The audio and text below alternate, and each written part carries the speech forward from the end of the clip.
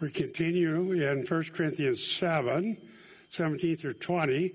I'll give you a heads up. Next week I'll be in verses 21 through 24, I think.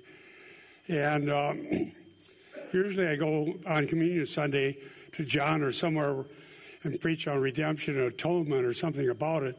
Well, it turns out that the second part of these sermons talks about being bought with a price. So we'll be on the topic anyhow.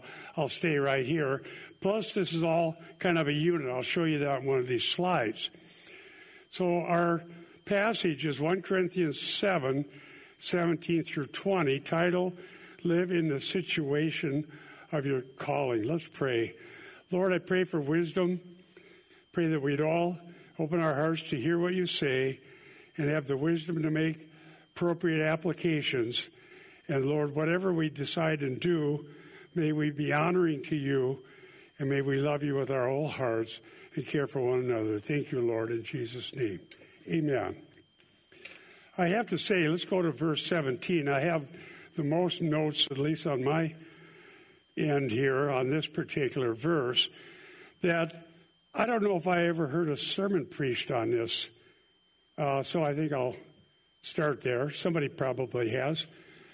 But it's certainly not how American Christians, probably people everywhere, but particularly American Christians, see it, think about it, or look at things. What seems shocking to us is that Paul is saying that wherever you are, when you're called to him, stay and serve. So let's read it. 1 Corinthians 7, 17 from the Net translation. Nevertheless, as the Lord has assigned to each one, as God has called each person, so must he live. I give this sort of direction in all the churches. Now, to put this in context, last time I was in 1 Corinthians 7, we were talking about situations of a marriage, husband and wife, where one of the spouses is converted and the other is not, and what to do in that situation. So by way of review, I'll read 1 Corinthians 7, 15 and 16, which leads up to this. Yet if the unbelieving one leaves, let him leave. The brother or sister is not under bondage in such cases, but God has called us to peace. For how do you know, O wife, whether you will save your husband? Or how do you know, O husband, whether you will save your wife? When I preached that, I laid out Paul's intent is that you stay where you are, witness for Christ, pray, and be a godly influence, and not upset families and social relationships unnecessarily, knowing that the radical change that comes about when God saves someone is a profound thing, and it certainly has consequences. And it has consequences in our families, our work situations, our neighborhood, anywhere we are, because conversion is going from darkness to light, from the kingdom of Satan to God. And things change, and they change radically. So Paul is saying that does not mean that we purposely try to change other things that don't really need to be changed. Now, behind this, I hope I can explain it well. There's another slide on this when we get to chapter 7, verse 20 today, is that it's God's providence, which covers all things, that is such that wherever we were at the moment of our conversion, when we heard the gospel, God put us there. So here we have this word assigned. And many people think that before conversion, they were just going willy-nilly here and there, and God wasn't involved at all. Now all of a sudden he is. But providence is not just a random, chaotic, meaningless thing that's happening because life is like that. Providence is God's oversight of history, which includes all things. You can look up the all things verses in the New Testament. Now, without serving God, we were sinful, alienated from God, doing our own thing. But nevertheless, at conversions, in His providence, we lived a certain place, we had a certain job, certain family, and so on. And that's what's addressed here. So the term assigned here, merizo, which I have that on a subpoint here, could mean apportioned or divided. We'll look at a verse that uses that as well as the other word here, called, kaleo, by the way, which is thematic, used 9 times in 1 Corinthians 7, verses 15 through 24. The call here that Paul is talking about is the call to relationship with himself, the call to salvation. In theology, we distinguish between the universal call and what can be called the internal call or the effectual call.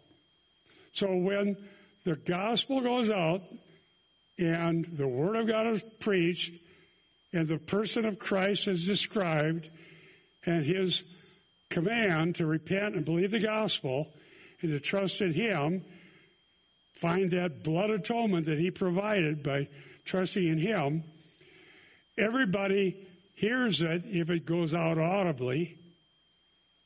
Those who respond in faith are the called in this sense. That's what he's talking about.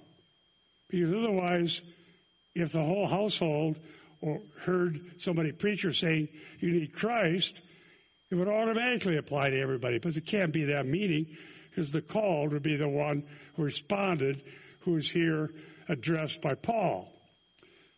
Assigned is a portion divided, called, kaleo here would be the internal call or the effectual call, depending on the terminology one uses to describe that.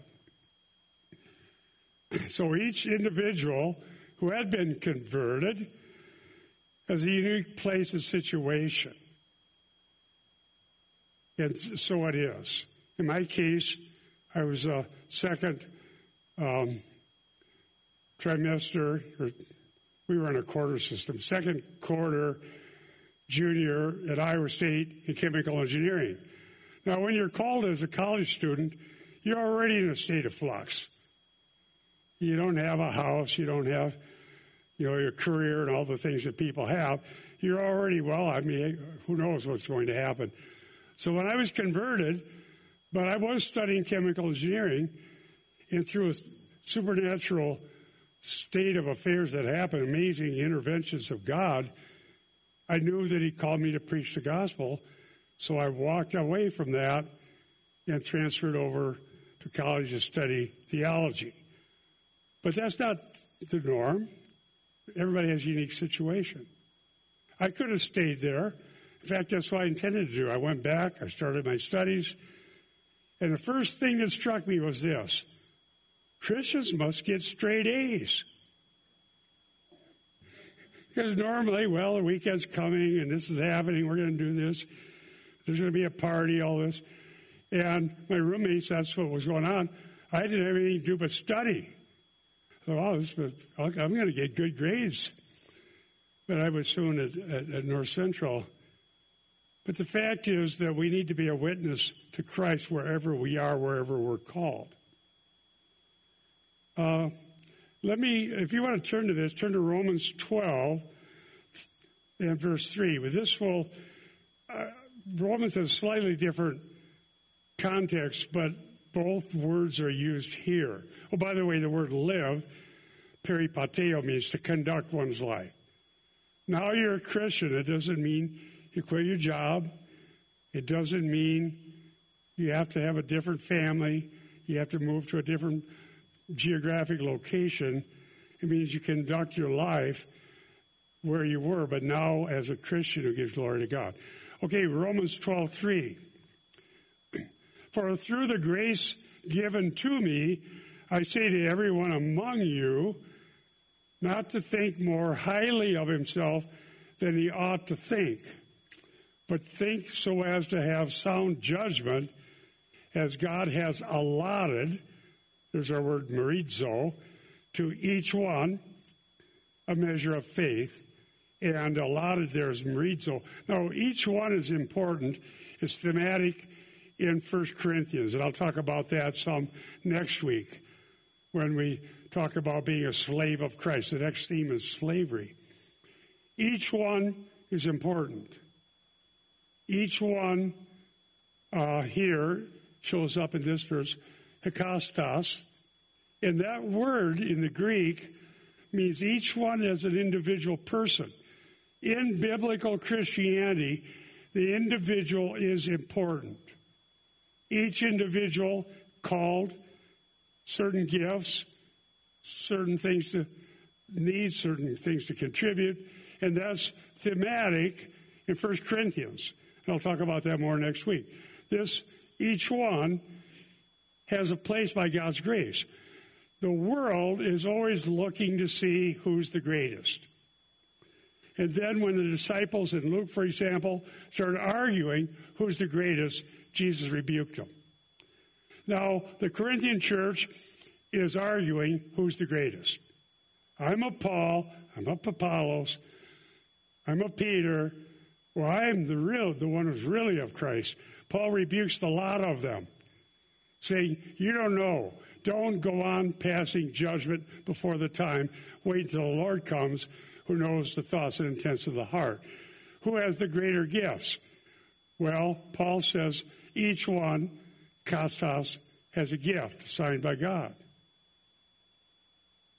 And it's important, and it doesn't matter what it looks like. It doesn't matter who thinks is great. It doesn't matter whether in the estimation of the world it's important, or even in the estimation of the church that might not be thinking clearly. The term called has God as the subject, and the person who's called is called to salvation. I'll cite some scholars to show that there's some really great material out there to help us understand this.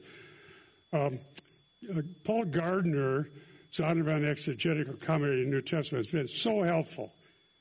That was from 2018, so they're writing some good commentaries.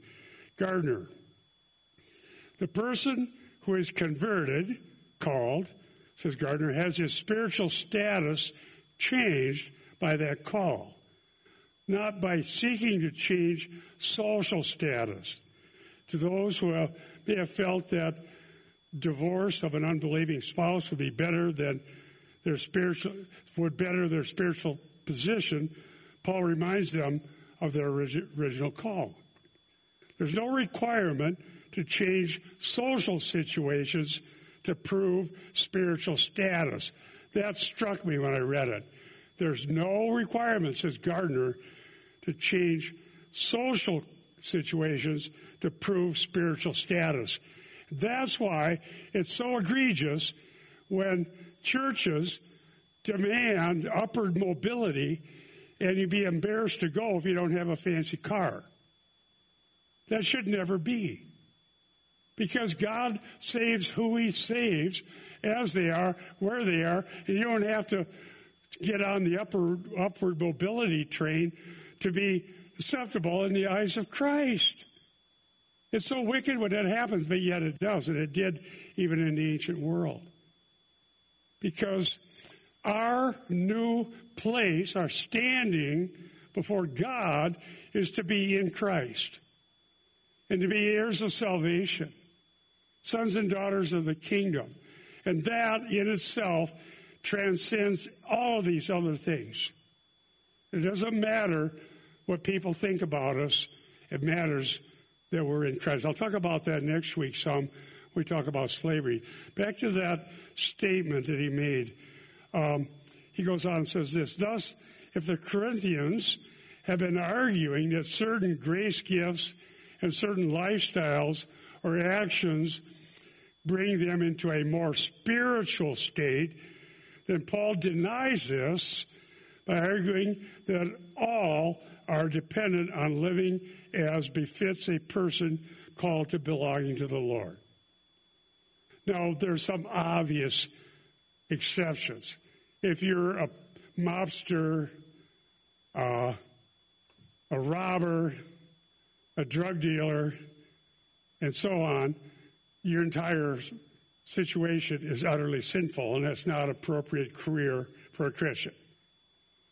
But that's the exception. Most people are living as ordinary people in society in one way or another. And this doesn't mean that you can't continue if you're in the world a seemingly person of impact like Lydia, Philippi, and some of the other people that God used. It doesn't matter. It doesn't make you less. It doesn't make you more. It makes you a person converted that God uses. And what joy it is to be part of the family of God, where we accept one another and love one another and don't cast judgments based on, well, you don't have what I have. We shouldn't do that. Here's my statement that I put in the notes to make sure I shared with you.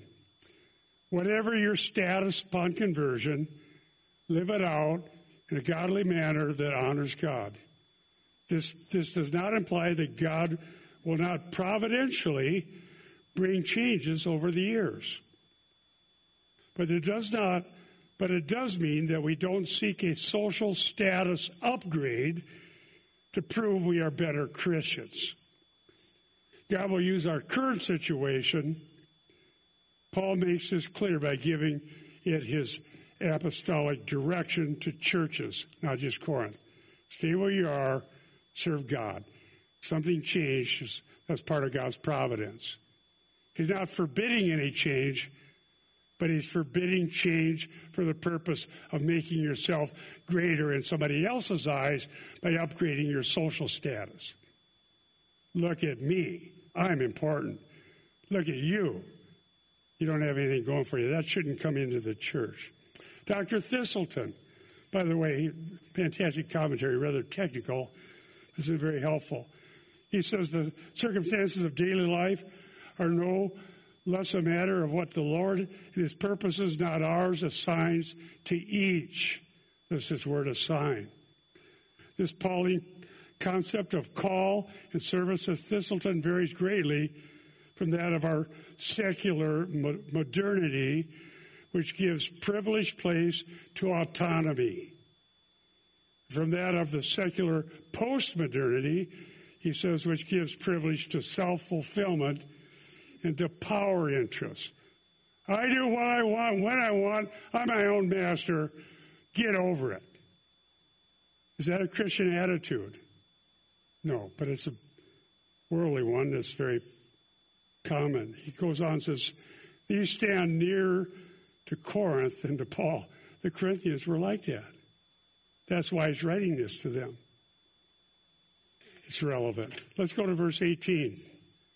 Was any man called when he was already circumcised? He is not to become uncircumcised. Has anyone been called in uncircumcision? He is not to be circumcised. This one kind of threw me for a loop when I first read it. And well, what is this all about? Well, it turns out there's an objective reason for saying this, and several of the scholars pointed this out. In 1 Maccabees, I know now, by the way, it's not part of our canon, but it's intertestamental Jewish material that gives us some insights on how things were in Judaism. And there's a passage there where it mentions those Jews in the Hellenistic culture who go to the gymnasium or maybe participate, and they were embarrassed that they were Jewish, and they were ashamed of their Jewish heritage. And several have pointed out from historical sources that there was, and I have this on my notes, there's a procedure that would hide their circumcision. And you might think, what is this all about? I have to preach it. Here's the verse. Here's what you need to know. They did not have Nike gym shorts back then. Okay? And there were some Jews who were embarrassed. And so they tried to hide that. Paul said, you don't need to do that. to remain where you're called. Don't be embarrassed. If you're poor, don't act like you're rich. If you're doing a job that's manual labor, don't act like you're the top boss, even if you're not.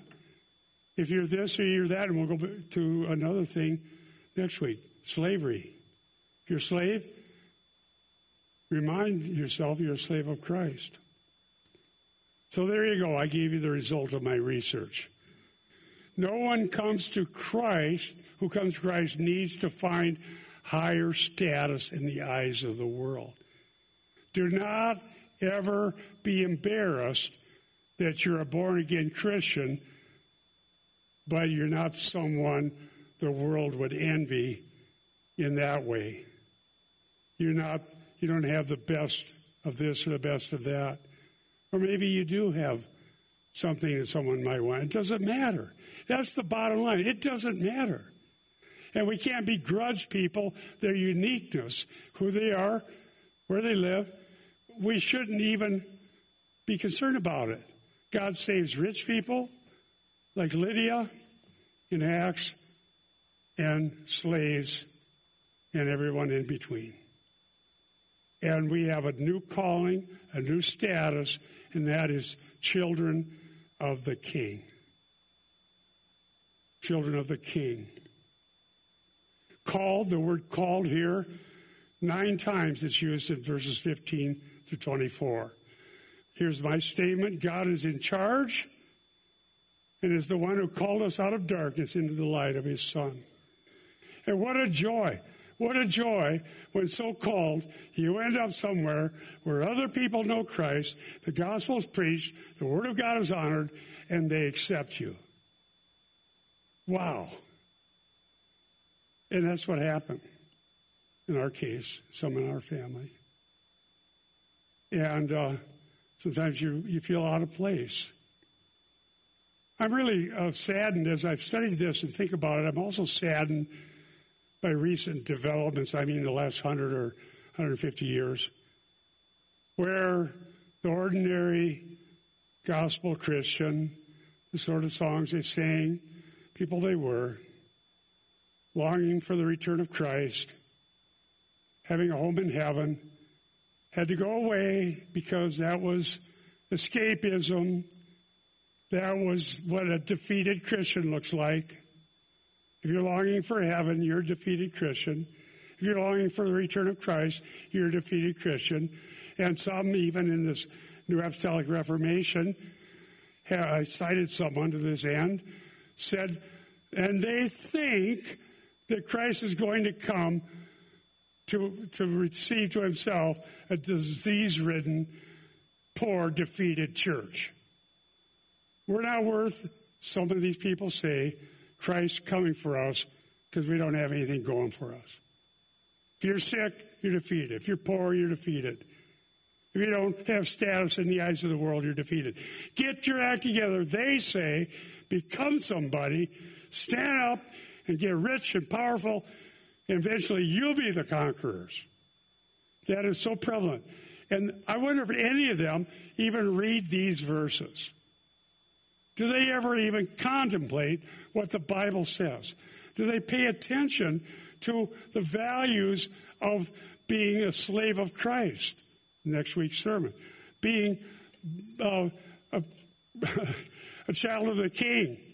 Some of the hymns that you saw, I've been listening to a different channel somebody told me about on Sirius. I got the channel because they did some service on my car.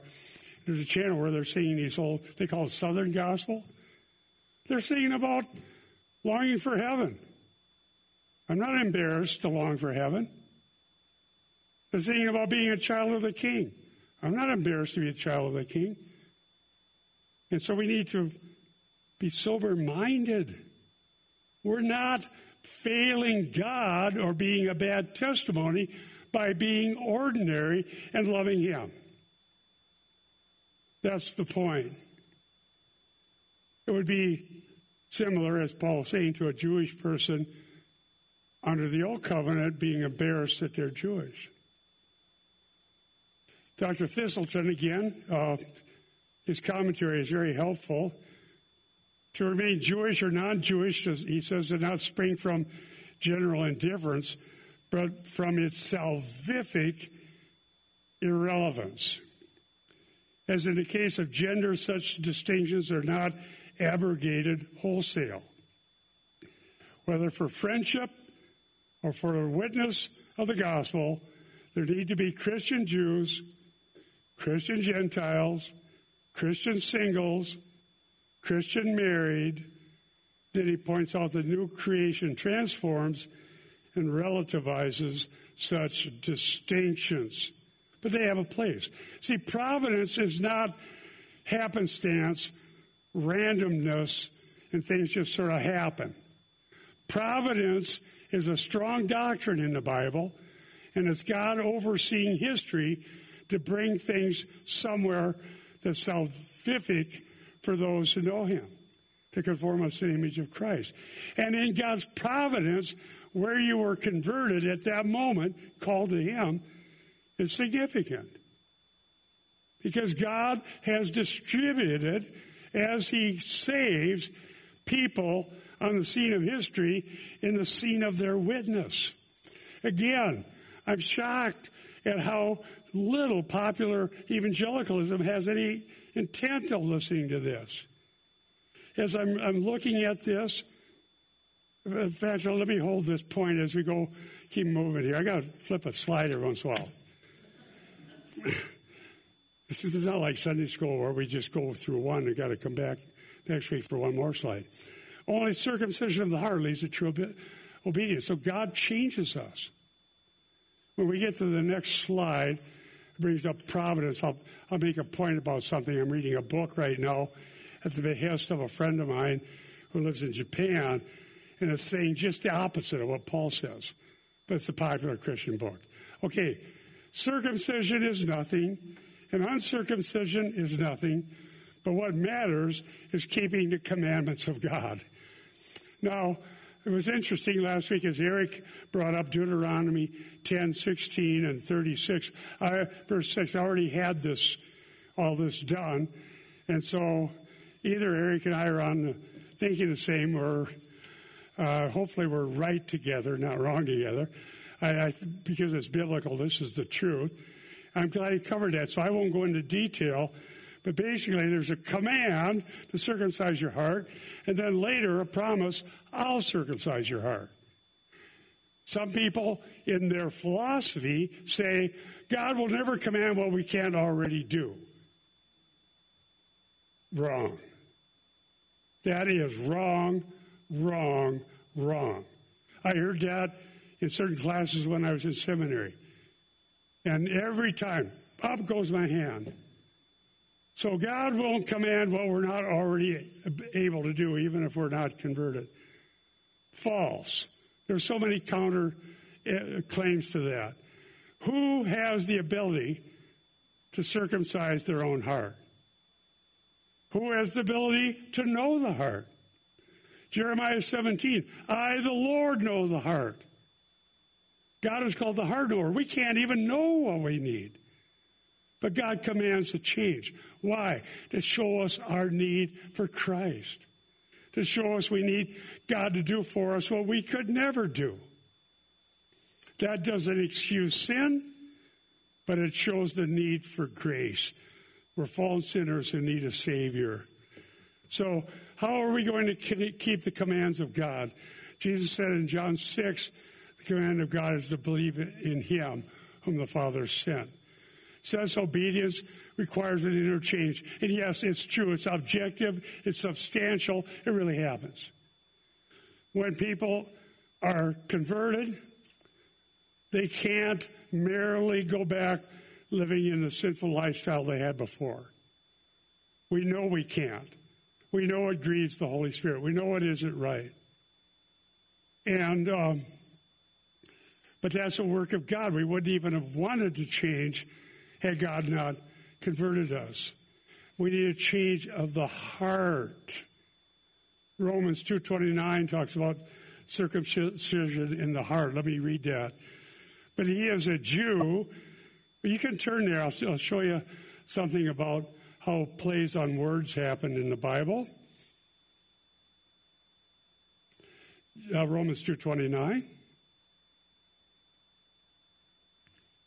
But he is a Jew who is one inwardly, and circumcision is that which is of the heart by the Spirit, not by the letter, and his praise is from men, not from men, but from God. Now, the word Jew comes from Judah, and it has to do with praise. So being descendant, to be Jew, means praise, but if you're going to really give praise, you have to have a circumcised heart. You're going to honor God. You're going to praise God. When we praise God, we're praising Him for what He's done and who He is. We're blessing God for His glorious deeds, His magnificent person, His virtues, His attributes, and His love and His kindness. Our worship should be focused on God's and His goodness, as we seek to do. Now, I won't cover Deuteronomy 10 and 30. Eric covered that last week. But let's look at some passages in Jeremiah. Maybe jot these down. There's too many to turn to all of them. But Jeremiah 4:4, I'll cite it. Jot it on your notes. And I'll show you that there's commands that certainly no one could totally do. Jeremiah 4:4, circumcise yourselves to the Lord, which is Yahweh there, and remove the foreskins of your heart, men of Judah and inhabitants of Jerusalem. Or else my wrath will go forth like fire and burn with none to quench it because of your evil deeds. So there's a command in Jeremiah, the weeping prophet, to a rebellious people: circumcise yourself to the Lord. The heart is mentioned. Now jot this one down. I'll read it to you. Jeremiah 9:26. Jeremiah 9:26. Egypt and Judah and Edom and the sons of Ammon and Moab and all those inhabiting the desert who clip the hair on their temples, religious act in that case, for all the nations are uncircumcised, and all the house of Israel are uncircumcised of heart. So they were circumcised, but their heart was as pagan as the Moabites. Does that make sense? Not the outward, not what family you're born into makes you right with God, not your nationality, not the religion of your forefathers and mothers, but your relationship to the Lord. This is an Old and New Testament issue. It isn't just unique in our day. Jeremiah 24:7, jot this one down. Here is the promise of God. When there's a command and also a promise, it's telling us, turn to God and believe the promise, because you can't do it. Jeremiah 24:7. I will give them a heart to know me, for I am the Lord. And they will be my people, and I will be their God, and they will return to me with their whole heart. The need to love God with your heart, soul, mind, and strength is only going to happen with this circumcised heart that God gives, that changes even our inner motivations, our goals, our desires. Our relationship with Him is foremost, and only then will this happen. It doesn't happen because we decide to turn over a new leaf as a New Year's resolution. The pagans can make a resolution. God changes hearts. Jeremiah 31:34, New Covenant context. They will not teach again each man his neighbor and each man his brother, saying, know the Lord. For they will all know me, from the least of them to the greatest, declares the Lord. For I will forgive their iniquity, and their sin I will remember no more. Jeremiah 32:39, jot it down. Jeremiah 32:39. And I will give them one heart and one way, that they will fear me always for their own good and for the good of their children after them. God gives a new heart. God gives the fear of God. God circumcises the heart. God changes us from the inside out so that we're different people. And we no longer desire to be like the pagans. Now, it's easy to point to the pagans. They're everywhere. And the wickedness is really wicked. It is so bad it grieves us. But God can change people who turn to Him. Maybe I'll bring this one up another time. I have in my notes because of time. Kiampa and Rosner have a great approach to this. Eric has mentioned it. Adam has mentioned it. But I'll give you the highlight. And I found it in this section here about how Paul uses the Old Testament concerning the law. For point 1, this is Rosner, I think Kiampa and Rosner in their commentary. Repudiation, polemical repudiation, can be justified by what law. 2, radical replacement, it's the new covenant. And 3, wholehearted reappropriation. So I think if you unpack their approach, you see how Paul is using the Old Testament. He's still talking about the heart, still talking about the commandments of God, still talking about circumcision, but he's grasped the promise aspect of it, and I think they've done a great service in helping us see that. And it says these are three different aspects of how both Jesus and Paul think of the law as being fulfilled in Christ. That's worth studying some more. Let's go to verse 20. Verse 20. 1 Corinthians 7:20. Here is a reiteration of the basic command of Paul. Let each one remain in that situation in life in which he was called.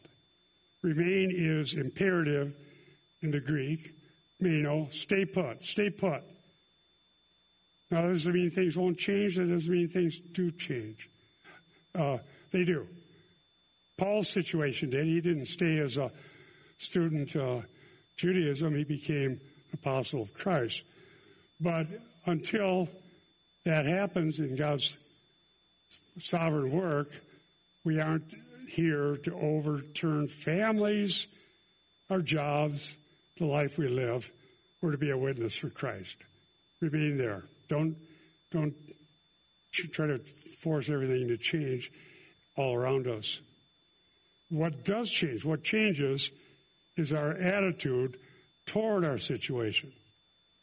That's my statement, and I can prove it from Scripture. What changes is our attitude toward our situation. I mentioned that when I was at Iowa State as a new Christian. Wow, I'm going to get better grades because I'm studying instead of partying. Imagine that. I'm going to be a better worker because I'm going to show up. And I'll show you that will actually change things. First, turn here, 1 Corinthians 10, 31 through 33. This is a preview. Preaching through Corinthians, we'll get there eventually. 1 Corinthians 10, 31 through 33. This shows how we change in attitude, not necessarily changing situations. 1 Corinthians 10, 31. Whether then you eat or drink or whatever you do all to the glory of God. There's a change. When we were serving sin, world, darkness, we weren't doing anything to the glory of God. Now we do all. Verse 32, give no offense to Jews or to Greeks or to the church of God. That is to live so as to honor God and not offend everyone around us. Boy, I need help with that all the time. 1 Corinthians 10:33, just as I also please all men in all things, not seeking my own profit, but the profit of many so that they may be saved. I don't want to be such a horrible person at work that it turns off people to my testimony of Christ. I think that's the point there. Here's another one. Jot this down. I'll read it to you. Colossians 3:23 and 24. Take note of it. It's very important. Colossians 3:23 and 24. Whatever you do, do your work heartily as for the Lord rather than for men. So that's how you live out your situation. Knowing that from the Lord you will receive the reward of the inheritance as the Lord Christ whom you serve. The next section will talk about those who were called, they were slaves, and then in the Roman system of slavery, and then converted. Now, I want to mention, I said I would, this book I'm reading that I'm going to write about. I'm 3/4 of the way through. That takes the total opposite view of this. They don't mention this. That's the big downfall. Do you know how many popular Christian books do almost no exegesis? They'll throw out a proof text and don't do one thing to convince you or me that how they're using that text is how it was meant by the author. Never done. Throw it out there. Let me give you an example.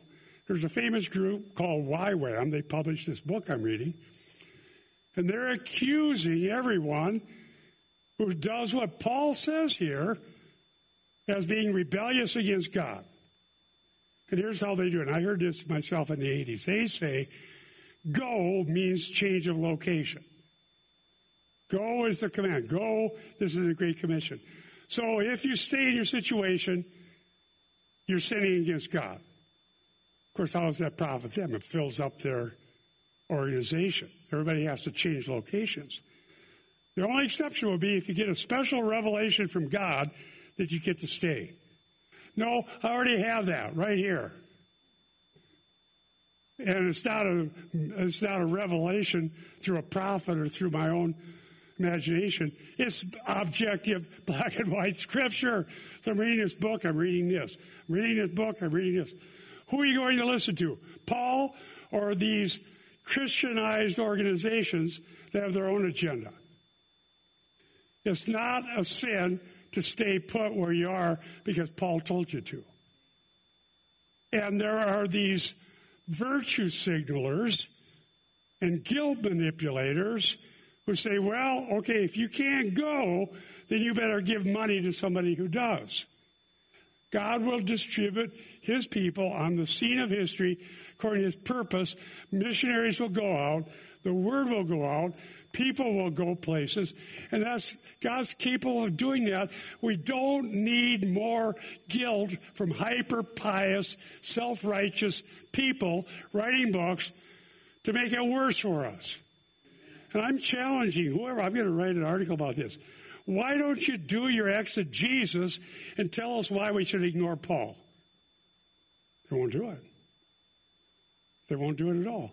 I'm one who went to University of the Nations as a guest teacher to teach Romans for a friend of mine. I'll teach Romans to anybody anywhere. But we went to go to chapel. I said, I got to get my Bible before we go to chapel. I spent a week teaching through Romans 1 through 8. He said, you won't need it. You're safe. You go to chapel, you're not going to hear the Bible. Do you really believe we can have a robust, powerful, godly, biblical Christianity where the people are left clueless about biblical exegesis? And the ones who do it act like, well, I'll just throw the proof text out. That's all anybody needs. So go. You rebellious, evil ones, you're staying home. You better send us some money. That's so bad. And it bothers me because I know people have been harmed by it. People's lives have been destroyed by being told that they're wicked Christians for doing just what Paul said right here. I promise you that won't happen. We're not going to, we will support those who go because that's what God called them to do and they're convinced of it.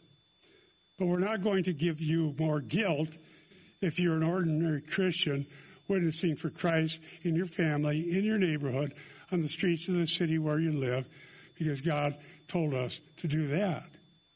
And so equipping the saints with the tools of exegesis is what's going to save them from these guilt manipulators. They're everywhere. So that's my statement. Okay, now here is, just to show you as we go to the next slide, I want to show the chiastic structure where it begins, middle, end with the same statements 3 times. Next week we'll do the second half of this. 7:17 through 24. 17, as God has called each person, kastos, each one individually, so he must live. So must he live. 7:20, we just called. Remain, meno, stay put, in that situation in life which he was called. And then in verse 24, after talking about slavery, in whatever situation someone was called, let him remain in it. 3 times. Beginning, middle, end. That's very emphatic in the Greek. Stay where you are. God saved you, first and foremost, to be a witness where you are. And that doesn't mean nothing will ever change. That doesn't mean nobody will ever move or get a different job or go on the mission field or will get an education. Those are part of choices we have within our liberty. But the first principle is to stay where you are. Don't get rid of your wife. Don't get rid of your husband. Don't tell everybody else to take a hike. Stay there and be the person with a circumcised heart, with the joy of the Lord, serving the Master and witnessing for him. Now, implications and applications. I didn't leave a lot of time, but let's keep going here. Everyone in Christ has already gained an eternal status upgrade. I love that. Eternal status upgrade. I was telling you about that radio station I've been listening to as a satellite. There's a group called Address Change Notification. And pretty cool song. Converted person just had an address change notification. Citizen of heaven. Wow. The greatest calling is being called into fellowship with the Son. All who are in Christ are new creations, whatever their lot in this life. You know what also grieves me, and I heard this so much in seminary by some?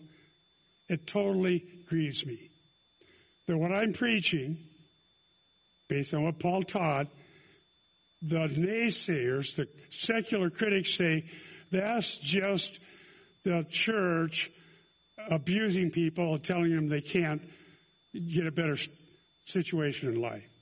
It's keeping them down. No, we're not keeping anybody down. This is about being liberated, and you can and may change. But this is about honoring God. And they talked about that. As if you got to get somewhere else. You got to go up the ladder of mobility or you're not a good Christian. It's just not right. Galatians 3, 28, 29. Let's go to that. Eternal change of status. Standing before God. Galatians 3, 28, 29. There is neither Jew nor Greek. There's neither slave nor free. There is no male or female. For you are all one in Christ Jesus. By the way, yes, there are Greeks, Jews, slaves, frees, male and female. Those are valid categories. But in regard to how we judge our status, whether we're important or not, you are all one in Christ Jesus. For if you are Christ, then you are Abraham's offspring, heirs according to the promise. The family of God, heirs of the promises, children of the King. One of the songs I like to listen to, thank God, I'm a child of the King. Those who belong to Christ by faith are partakers in eternal promises. Why, beloved, do these truths weigh so lightly on evangelicalism? Why do evangelical seminaries poo-poo all this as some upper-class people trying to keep everybody else in their place? That's what they say. Why simply teaching what the Bible says? Why is it labeled by Christians as abusive? I didn't consider it abusive when I heard the gospel and I was saved and I was a part of the family of God, because I'll never get a greater status upgrade forever and ever and ever. Colossians, sometimes just read again, Colossians 1:13 and 14. From the domain of darkness, to the kingdom of Satan, to the kingdom of his beloved Son. This unity applies to all believers, those who are born of God, part of his family. This does not negate distinctions such as those mentioned here. This is my statement. Paul addresses spiritual status before God. The Corinthians were continually arguing about it. I'm of this, I'm of that, I got the greater gift, I'm more powerful, I've been to heaven. Yes, they claim that. We have a video out right now on YouTube where we talk about that claim. I have revelations you don't have. I belong to a church with a better preacher. I'm doing this, I'm doing that. No. We are children. We're children of God, Abraham's offspring. This status upgrade we've already gotten is so great, it can't be improved upon. We can simply be more faithful in it as we serve. And only God knows who's doing better. Dr. Schreiner, he was one of the teachers that was at seminary when I was there. Equality as members of Abraham's family does not rule out all social distinctions. Paul is not negating all distinction between Jews and Gentiles. Then he goes on to point out there's still promises to national ethnic Israel. He's right about that. And he mentions Romans chapters 9 through 11. I appreciate that Dr. Schreiner points that out. There's still a future for Israel. God will still keep his promises to Abraham, including those to the ethnic descendants. The word seed, offspring there, sperma, is an Old Testament allusion to God's promise to Abraham and his covenant promises. Our inheritance is gained by faith in Christ and is by God's gracious promises, not worldly fame, power, or money. When God saves someone, it doesn't matter who they were. We don't tend to think that way. If God saves a movie star, now we better take notice. Are you sure? I appreciate God saving movie stars. Or the person who runs the checkout line at the grocery store, or the person at the car wash, or the person at the office at business, or the person who fixes cars or sells cars, the person who has this role or that role. All have a new status with Christ. But we tend to think too worldly, like it's more significant when somebody seemingly important comes to Christ. God calls the movie star to stay in their situation, witness for Christ, just like everyone else. 1 Corinthians 1:9, this is a review. We talked about this earlier. I preached through this verse. The fellowship of the Son, this is so key. 1 Corinthians 1:9 from the ESV. God is faithful, by whom you were called, there's our word again, into the fellowship of his Son, Jesus Christ our Lord. That's a fantastic statement. The fellowship of his Son. That's what we're called to. And it preempts everything else. It doesn't mean we quit everything else, but that this new relationship and new identity is so profound, so fantastic, that everything else pales in comparison. Nothing is greater than being an heir of God and his promises. I point out a little technical thing here of the Son as genitive, and there's discussion about how that works in this particular statement, but it implies not only with the Son, but with one another in Christ. Our fellowship was with Christ and with one another. All in the body are attached to the head, Jesus Christ. The word for fellowship, koinonia, often, most people know that. It's been transliterated a lot, meaning sharing of a common life together. That's why it's exciting to get to church on Sunday. Here through the door comes the people we've been praying for. Here comes the sons and daughters of the Lord that we have so much in common with. Not that all of life other than that isn't so good. But I love it when we get together. God keeps his promises, and our assurance is grounded in God's faithfulness to his promises to those who he's called to himself. That's my statement. Let me just introduce this. I don't have time to do justice to it. But another statement of the same thing, new creation people. 2 Corinthians 5, 16 and 17. From now on, then we do not know anyone in a purely human way. Even if we've known Christ in a purely human way, then in other words, he's this Jewish guy that showed up and made some claims, purely human. We don't know him that way. Therefore, if anyone is in Christ, he's a new creation. The old things have passed away. And look, literally, it gets your attention. Behold, look, new things have come. New things have come. Verse 17 explains the effects of Christ's work. We are new creations in him.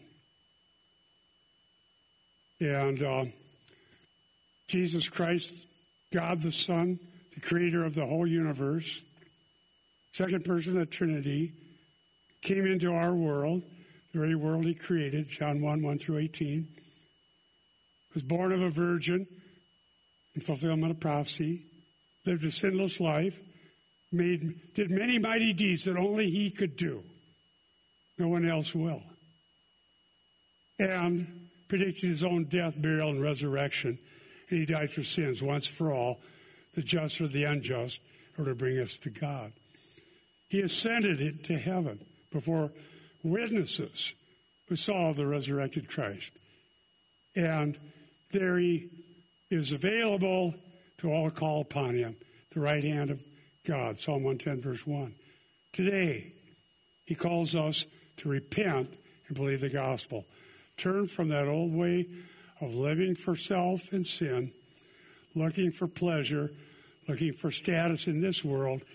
Turn to Christ, where he receives children to himself, become a child of the King. That's what it means to respond to the call and to be called to him. Let's pray. Thank you, Lord, for your goodness and kindness. Thank you for your mercy. Thank you that you made us part of your family. And Lord, may we have wisdom and motivation to live godly lives in the situation in which we were called at the time.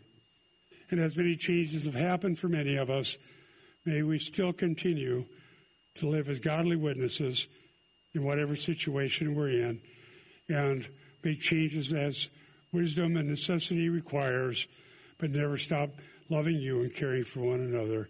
Thank you for what you've done. Thank you, dear Lord, in Jesus' name. Amen.